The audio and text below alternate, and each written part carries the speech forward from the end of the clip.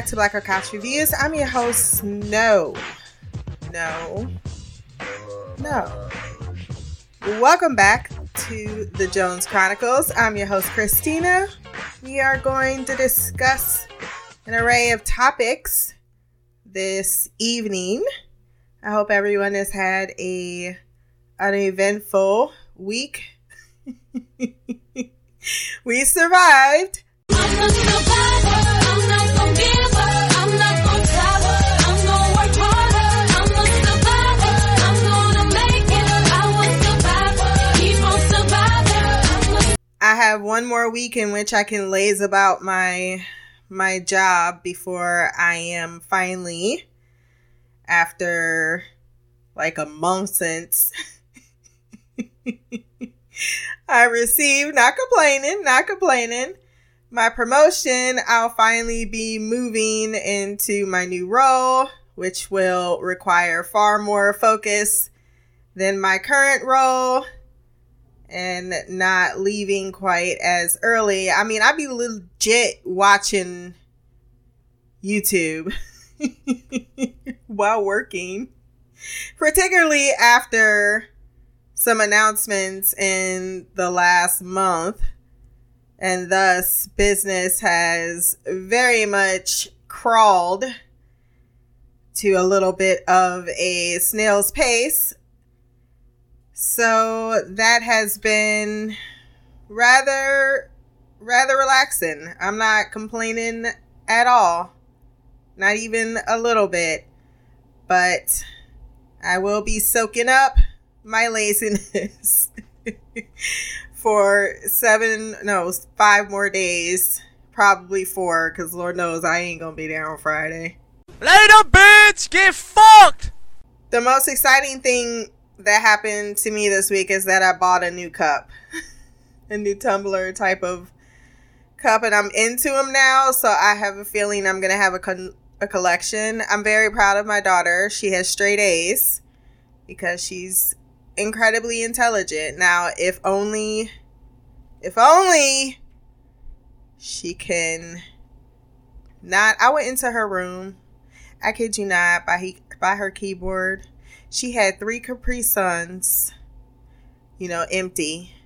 She had a whole tray of cupcakes.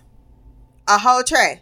Okay, she didn't eat it in one sitting, but she got the last cupcake and just left the tray and then left the cupcake wrapping on the keyboard.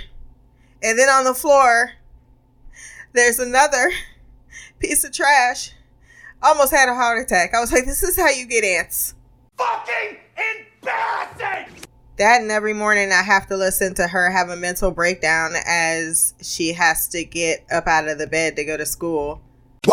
Y'all gon' make me lose my mind. Up in here, up in here. Y'all gon' make me go all out. Up in here, up in here. Y'all gon' make me act a fool. Up in here, up in here. February is the beginning of Black History Month, so I am going to begin and end this podcast with some little unknown African American stories. The beginning is a little bit of a heartbreaker, so clutch thy pearls and prepare thyself. An African American boy, George Stinney, who was executed when he was 14 years old. I hate it here! For the killing of 2 young white girls, was exonerated 12/19 of 2014, 70 years after he became the youngest person executed in the U.S. in the 1900s. Mind you, they said U.S.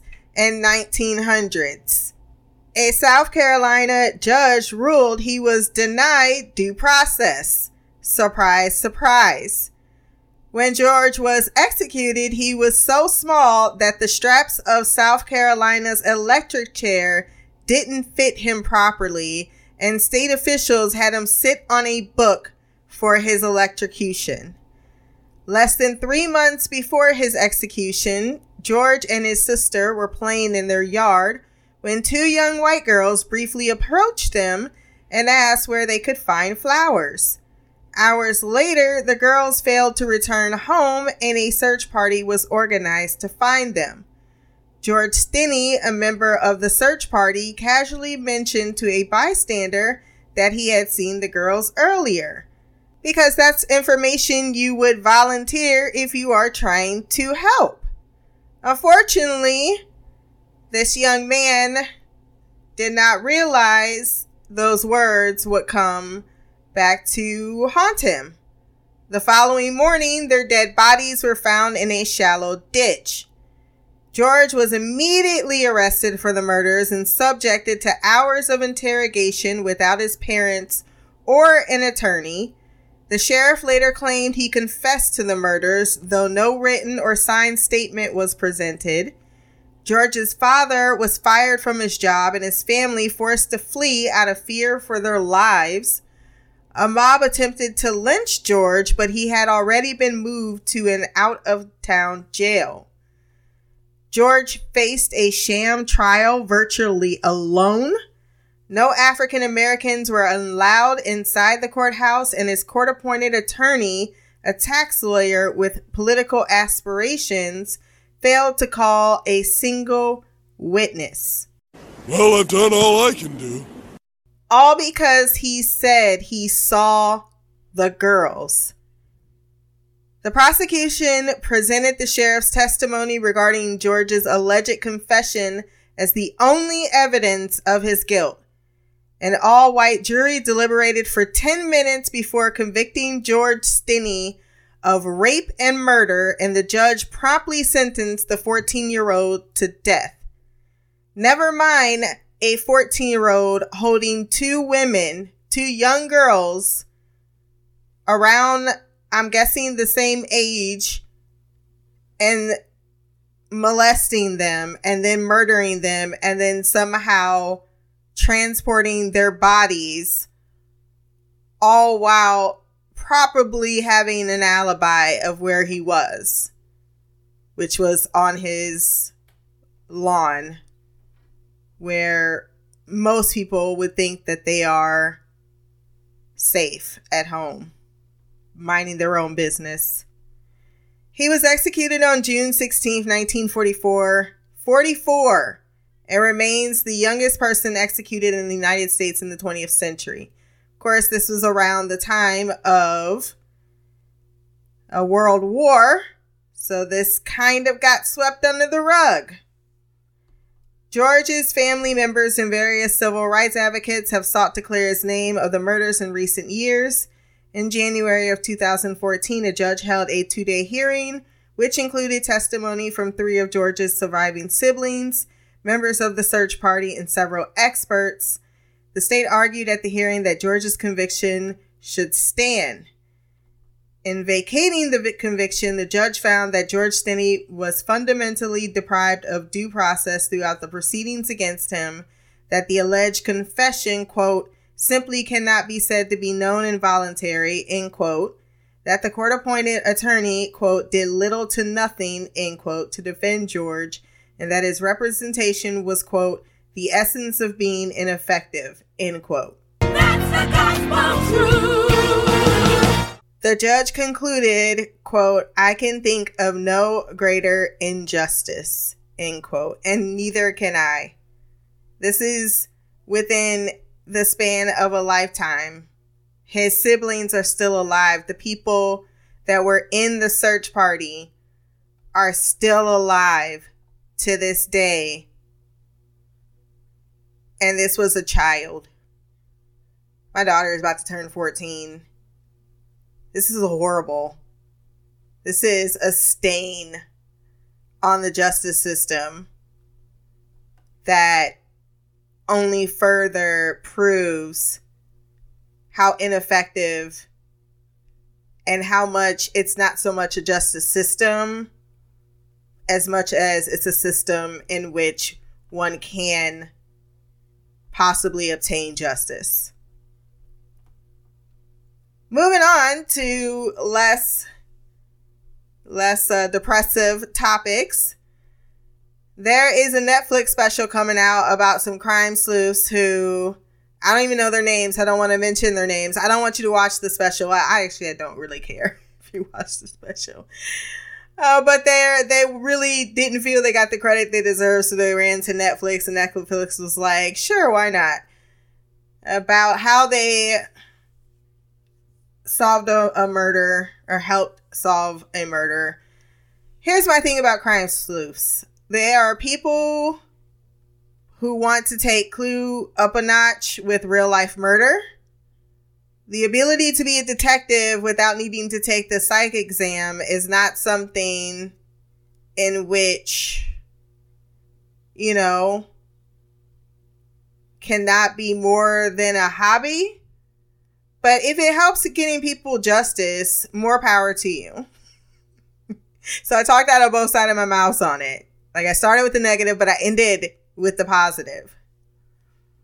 Since we have Valentine's Day coming up rather soon for those who celebrate, daughter's like, "You gonna be my Valentine?" I'm like, "Of course I'm gonna be your Valentine." But also, I need a gangster to love me better. But I found some fun facts in regards to relationships. So here we go. Cuddling releases natural painkillers. Couples who are too similar to each other are not likely to last. That is why I cannot possibly date another introvert, because then we would just be absolutely unheard or seen of for weeks on end. Loving from long distance strengthens a relationship. I'm all about that. I do like to have my space, and I do mean several states. Maybe a whole fucking country. Who knows? Men listen to women only for 6 minutes. So at the 5-minute mark, that's when the Oscar music needs to start rolling to wrap it the fuck up. Yo, the sign is real simple, B. It says wrap it up. Wrap that shit up, B. You are easily attracted to someone you have no chance with.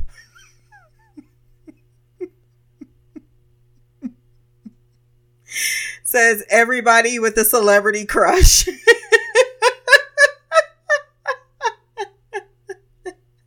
Based on that very idea.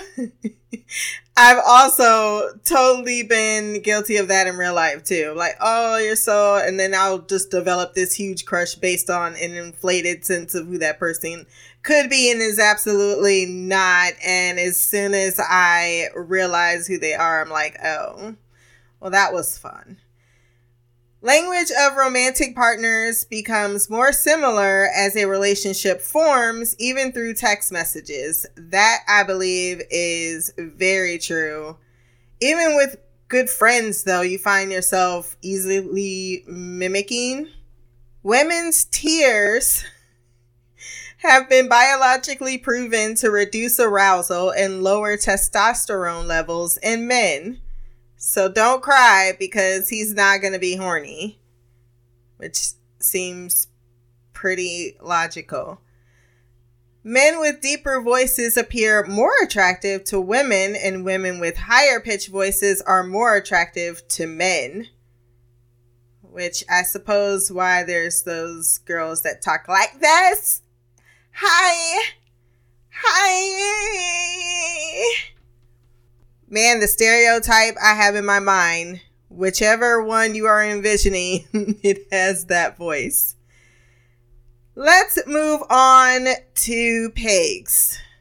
Yes, pigs. They can eat an entire human body, which I suppose is fair, considering humans very deliciously consume every part of it.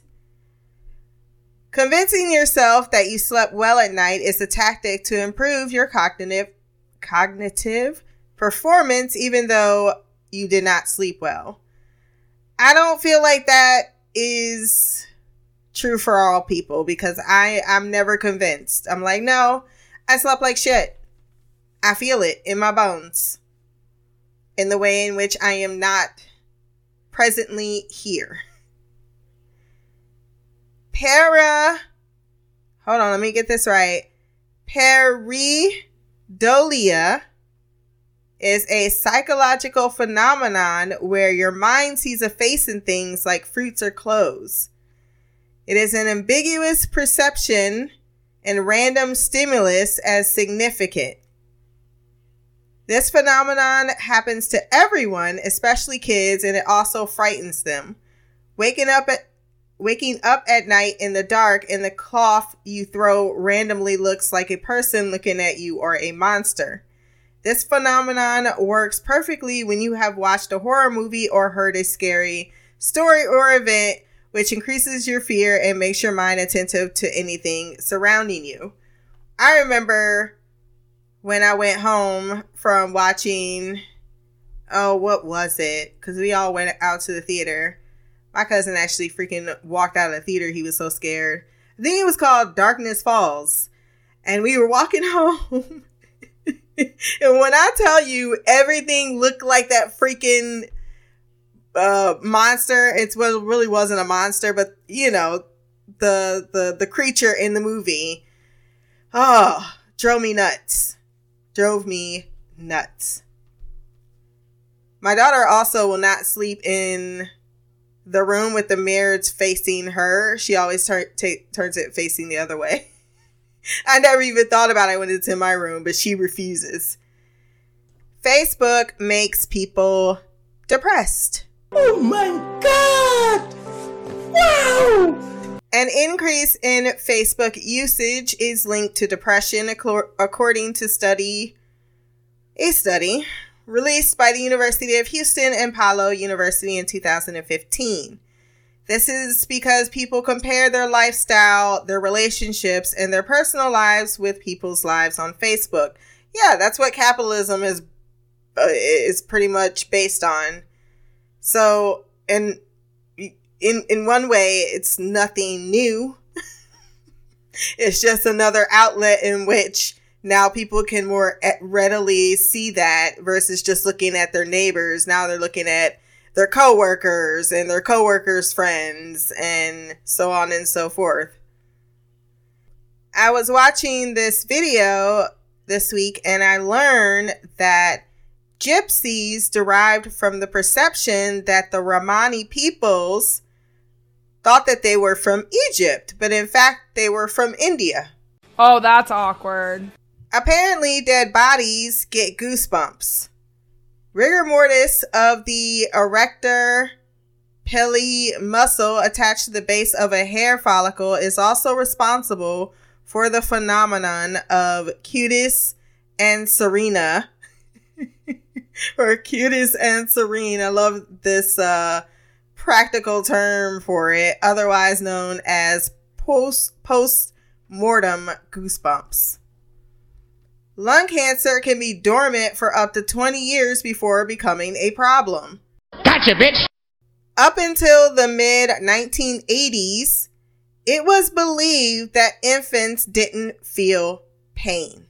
What the hell did you just say? The more you get into history, the more you realize how much of a stumbling experiment the human species really is. And we is not talking, 100 fucking years ago. We're talking about in my lifetime.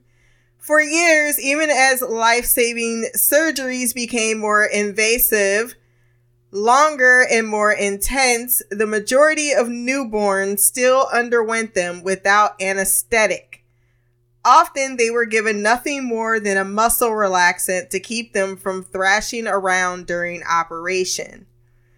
The belief that babies' nervous systems were underdeveloped and they therefore could not feel pain meant they were not provided with anesthesia as standard practice. Instead, babies were administered muscle relaxants to stop them from moving. The belief was the result of years of inadequate studies, many of which suffered from the fact that clinicians struggled to understand the differences in pain responses between fetuses and adults, and this misunderstanding carrying over to newborns. This was compounded by the fact that studies in the 1940s had incorrectly stated that babies lacked the capability to feel pain after they seemed to be unresponsive to pinpricks. Maybe because it's a pinprick.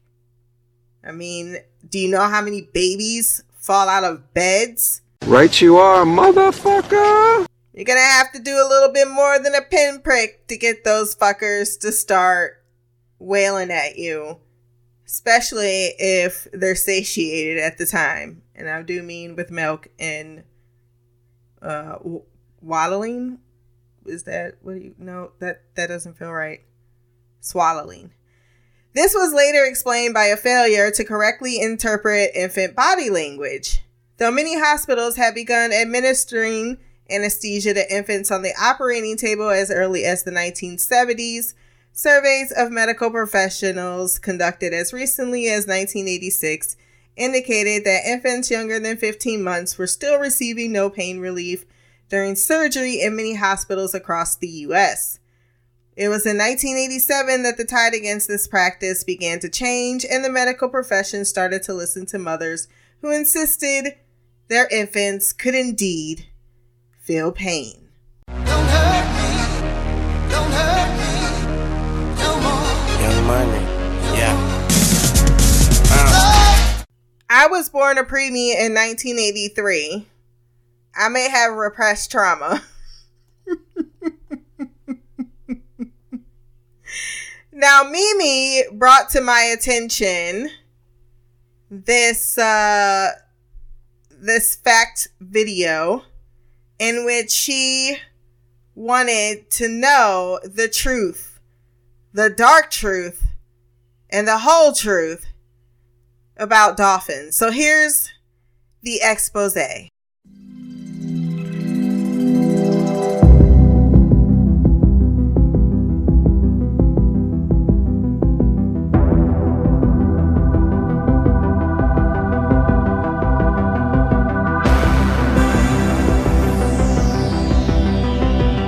Dolphins are not gentle or psychic. If they could talk, they would not impart eco-wisdom or deep spiritual truth.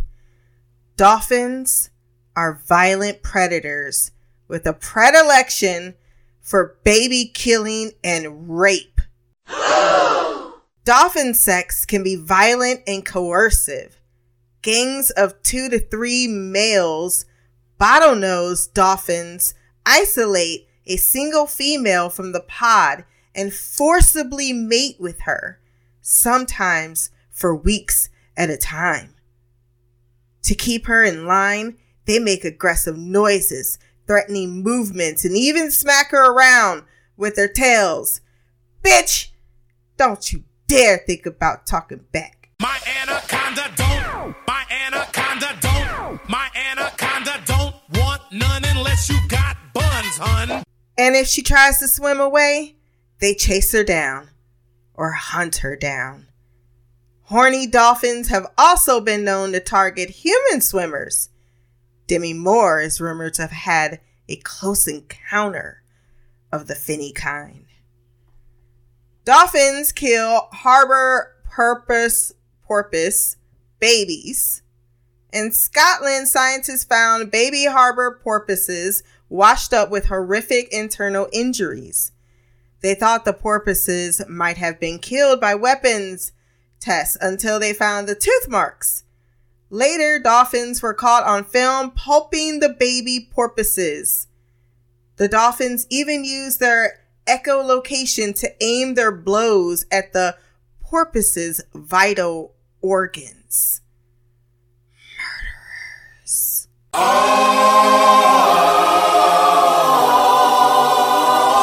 But that is not all.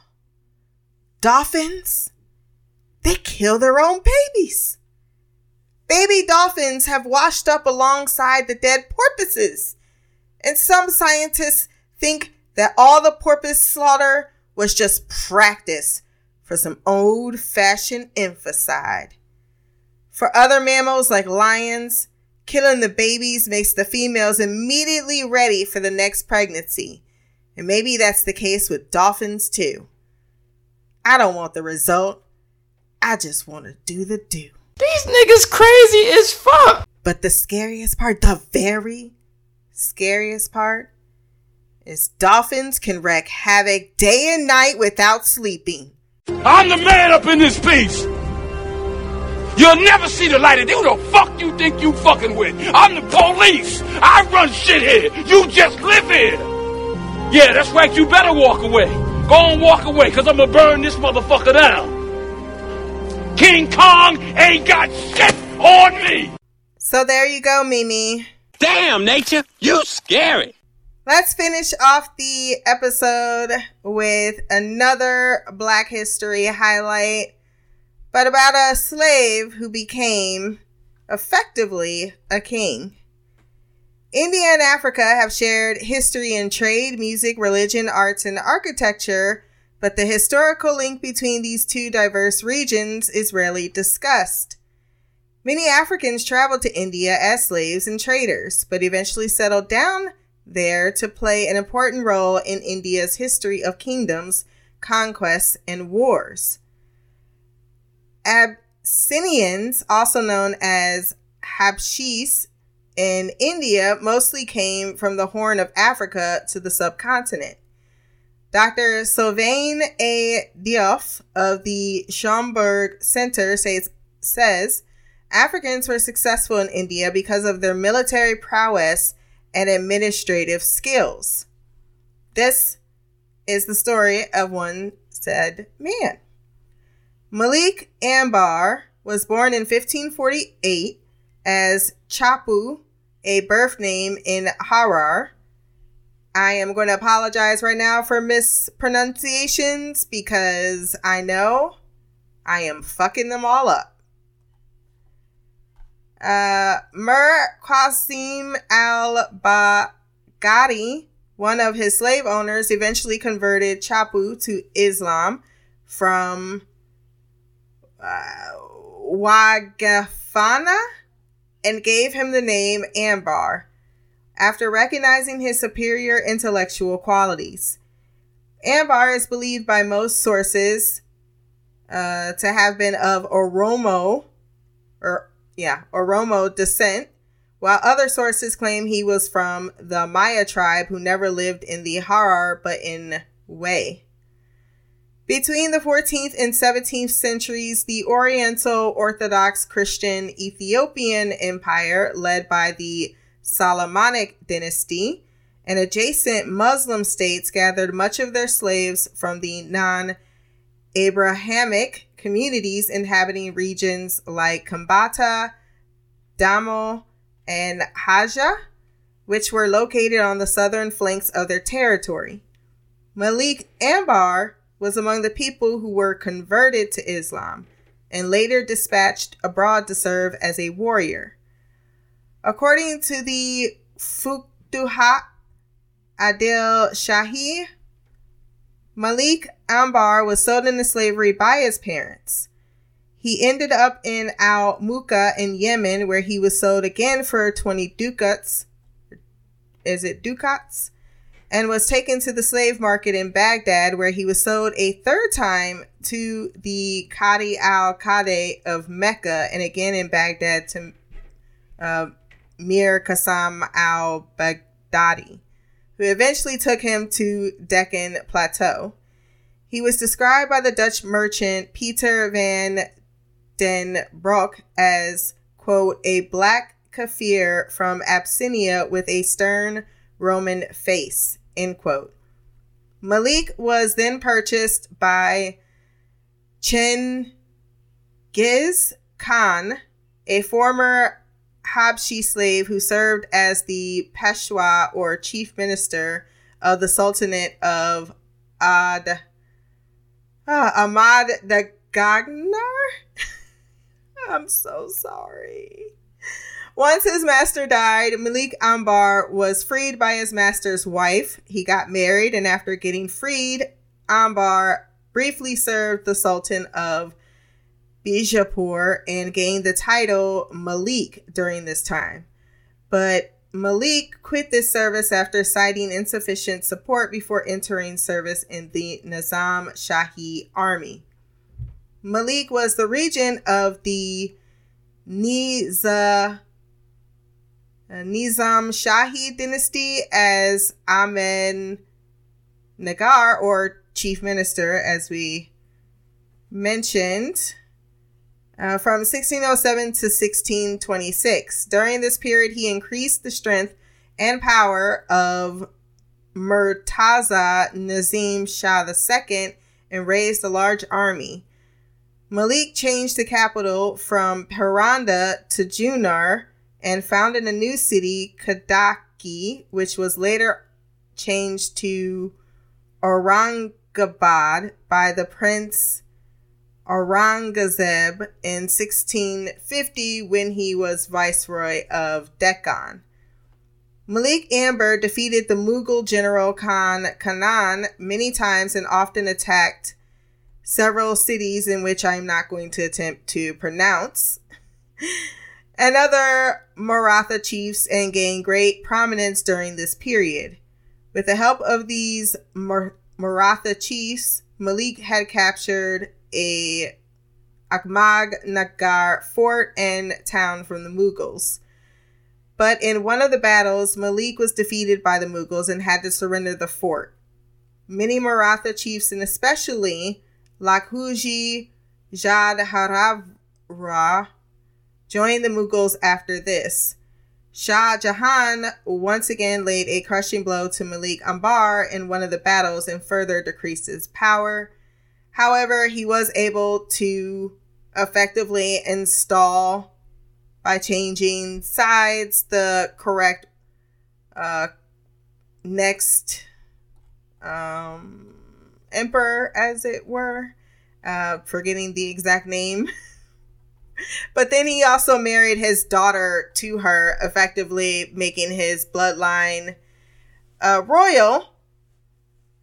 And he ended up having a long life of mostly prosperity. He died in 1626 at the age of 77. He had by his side Sidi, his wife, Bibi Karima, 2 sons, Fateh Khan and Changiz Khan, and 2 daughters.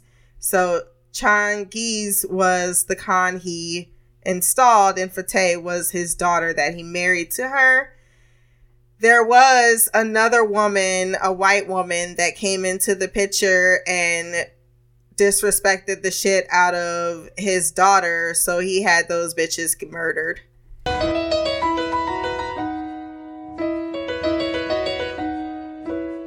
Making my way through the hood, sipping this yak. Niggas about to get blown with the Mac.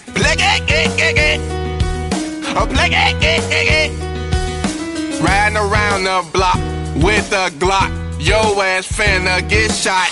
I have linked below both the George Tenney story as well as information on Malik. So if you want to know the full story, there's also a video on YouTube that I had watched that brought this to my particular attention. So definitely look for that to get the complete. I just did a brief overview of who this man became. There's even photos of him that can be seen. And he certainly rose from a place of no power to effectively the ruler of India. And quite rightly, as the article says, we don't know or hear these stories. And these are the ones that we do in Black History Month need to be focusing more upon, in my humble opinion. That is going to do it for us this week. If you want to join in the conversation next week or have a topic you want to see discussed, you can drop anything into my inboxes, as long as it's not like weird or something. My social media will be below, or you can send an email, blackercouch@gmail.com. Until next time, peace, hair grease, and blacker magic.